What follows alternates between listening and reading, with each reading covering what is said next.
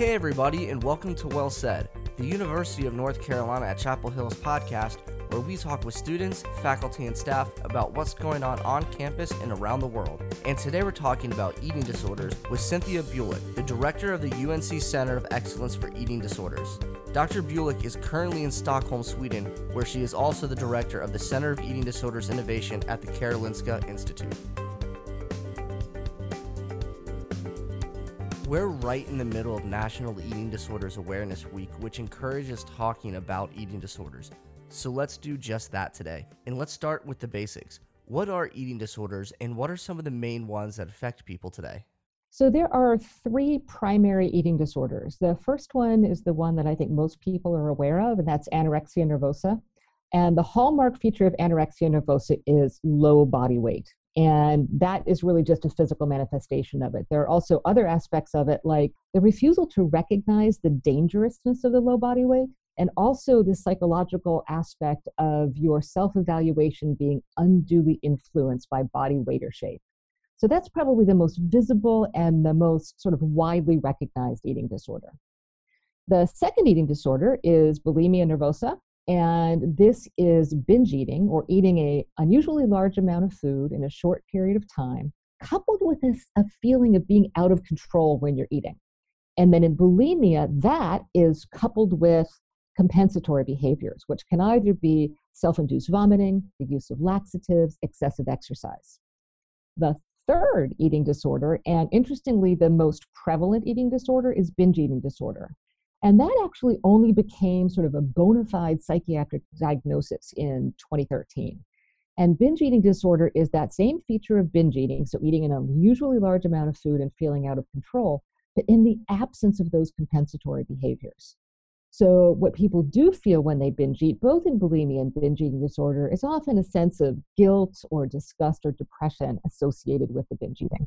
When looking at these main eating disorders, what are some of the health problems that come along with them? Yeah, we really have to break it down by disorder because they differ to some extent. So anorexia nervosa has the highest mortality rate of any psychiatric illness. And part of that is actually suicide. So the suicide risk for people with anorexia is elevated, in some studies, over 10 times that of their peers.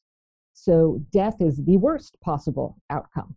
But we also see osteoporosis long-term. We see lots of problems with the circulatory system. We can see total heart failure. Basically, every organ in the body suffers when a person is in a starvation state, and that's what anorexia nervosa is. For bulimia nervosa, one of the biggest problems you see when people purge is an electrolyte imbalance. And of course, that can lead to heart failure in and of itself. So you have to be very careful and make sure you get your blood monitored to make sure your electrolytes aren't out of whack, for lack of a more medical term. But also long-term, both anorexia and bulimia, we also in women see amenorrhea, so the absence of menstrual periods, or irregular menstrual periods, which of course can also have long-term effects on your ability to reproduce, have babies, things like that. With binge eating disorder is a really interesting case because we just completed some studies that show lots of anxiety disorders, lots of depression, which we see across all of the eating disorders, but also a lot of somatic problems. So a lot of physical illnesses that are associated with binge eating. And that's not just due to the fact that a substantial portion of people with binge eating disorder are also overweight. So it's not just because of weight, it's something that's independent that affects your health that's related to binge eating. Who is typically affected by eating disorders? Is there a stereotype of the person who's likely to be diagnosed with an eating disorder, or can it affect anybody? I actually think that's a great question because there is no stereotype. And I think stereotyping these disorders is actually what's held the field back for decades, probably. So anorexia, bulimia, binge eating disorder quite simply do not discriminate. It can strike anyone, anytime, any sex, any racial or ethnic background, any age, any socioeconomic status. There are some patterns. For example, we do see a preponderance of females, so more girls and women get anorexia and bulimia. You have to be really careful about that because we don't want people to think that only girls and women get the disorder. Men and boys get the disorders too. Binge eating disorder, in contrast, is a little bit more evenly split between the sexes. So, we really do want to keep people away from thinking about any of these old stereotypes about eating disorders. So, what are some of the signs of eating disorders? What are some of the red flags that people should be looking out for? Anorexia is the easiest one because you see appreciable weight loss.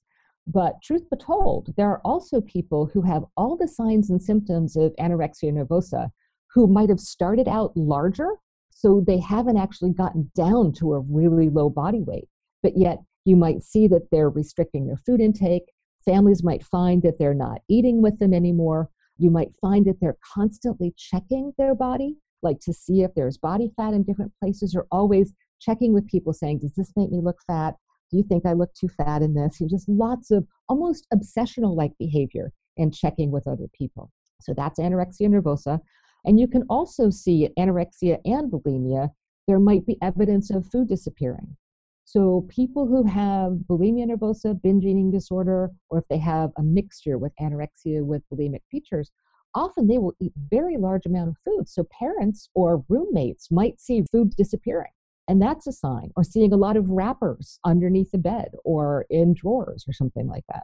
Another sign is people sort of rushing to the bathroom after dinner all the time or after meals. That's a sign that someone might actually be purging after meals. And another one that we see often, especially in college age individuals and in campuses, is excessive exercise. If you see someone who's exercising, like even when they're sick or even when they're injured, and they're just determined to get that exercise in, to get those pounds down or to get that body fat percentage down, that's a sign that someone might be quite ill as well. From some of the signs that you just mentioned, it sounds like somebody can have an eating disorder and have no idea that they have it. It is absolutely possible that people have an eating disorder and they have no idea, because sometimes some of these behaviors, especially, for example, the working out behavior or the behavior where one's being really careful to eat sort of healthy foods, sometimes those can seem like really positive things at first blush. And, parents or friends or partners might be really grateful, like, hey, he's really trying to take care of himself, or, he's really looking after his nutrition. But then there comes that sort of critical inflection point where things go from being a healthy behavior to being an obsessional behavior, or a behavior that is really out of control. And that's where you really have to be mindful of, has this really gotten to the point where the person can't put the brakes on themselves anymore? Once somebody is diagnosed with an eating disorder, what's the process to recovery like? Recovery varies by individual, but one thing it's not is linear. And I think often people expect that, you go in, you get treatment, and then there's just this clear, predictable, straight trajectory toward health. And one of the things that we've seen for all of the eating disorders is that it's a twisty, curvy kind of a road to go from illness to health. And we see often across all three disorders that sometimes there are periods of recovery, and then sometimes they're followed by slips, where you can still regain control, and even relapses where you need to get back in there, get more treatment, and then get yourself stabilized again. That does not mean that recovery is not possible, because for all three eating disorders, the data are clear that people can and do recover. And right now, for all of the eating disorders, for anorexia, renourishment is the critical first step. You have to get people renourished. You have to get their weight back up so that their brains can work again. And then you can do additional psychotherapy to really work through the psychological aspects of the treatment. For both bulimia and binge eating disorder, psychotherapy is the treatment of choice. Cognitive behavioral therapy is the most likely type of therapy that people get and that has successful and positive outcome. And for those, sometimes anywhere from like 20, sometimes up to 40 sessions might be necessary in order for someone to get well and stay well. But it's always great, even after you've had that first period of recovery, to remember that there's no harm and there's no shame in going back to get some booster sessions if you feel like your behavior might be slipping again. Let's talk about some of the research surrounding eating disorders. What are you currently investigating? So we have just completed the first phase of the largest genetic investigation ever of anorexia nervosa. And we collected 13,000 samples, DNA samples, from people with anorexia nervosa over 2.5 years, which was just a Herculean effort to get all these samples together. And all of those samples right now are up in Boston, queued to be genotyped, so we can actually look at and start figuring out what the precise genes are that influence risk for anorexia nervosa. And then the next step is we're going to do the same thing for bulimia and binge eating disorder, because all of the other psychiatric disorders, they're a little bit ahead of us. And I think this comes from the fact that eating disorders has been misunderstood for so long. But now we've entered the era of genome-wide association studies. We're collecting these large samples that are necessary, because it's not going to be one gene that influences risk for anorexia. We're talking it's going to be hundreds of genes that influence risk. So we've got our work cut out for us, and we've got cooperation from, at this point, 22 countries around the world, which is pretty awesome. Why do you think it's going to be so important to look at the genetic and biological aspects of eating disorders? The biology is really important because all the other psychiatric disorders, we've managed to develop medications to help, either to cure or to stabilize. When you look at anorexia nervosa, there is not a single medication that can effectively treat that illness. And in part, that's because we don't understand the biology well enough. And it's about time that we really go in there and say, hey, what's really going on biologically, genetically, metabolically, to understand how these people have the ability to reach such a low body mass index when the rest of the world can barely lose a couple pounds and keep it off. And there's an intriguing biology associated with it that makes their bodies able to do something completely different than the rest of the world. And that might be really informative, not just for understanding anorexia, but also for understanding obesity and overweight. And not only that, but to help figure out how better to address parts of the world that are undergoing famine, and how to re-nourish those people and really improve their life as well. So it's one of those really interesting situations where understanding a relatively rare disease might have really broad implications for major public health problems. As we mentioned before, this is National Eating Disorder Awareness Week. So let's talk about the awareness factor here. How important is it to simply raise awareness of eating disorders? I think the first step toward destigmatization is awareness. And that's what's so amazing about National Eating Disorders Awareness Week, which is actually making its way around the world. And the topic this year is all about talking about it. You know, get it out of the shadows. Don't have this be a hush-hush thing that no one talks about.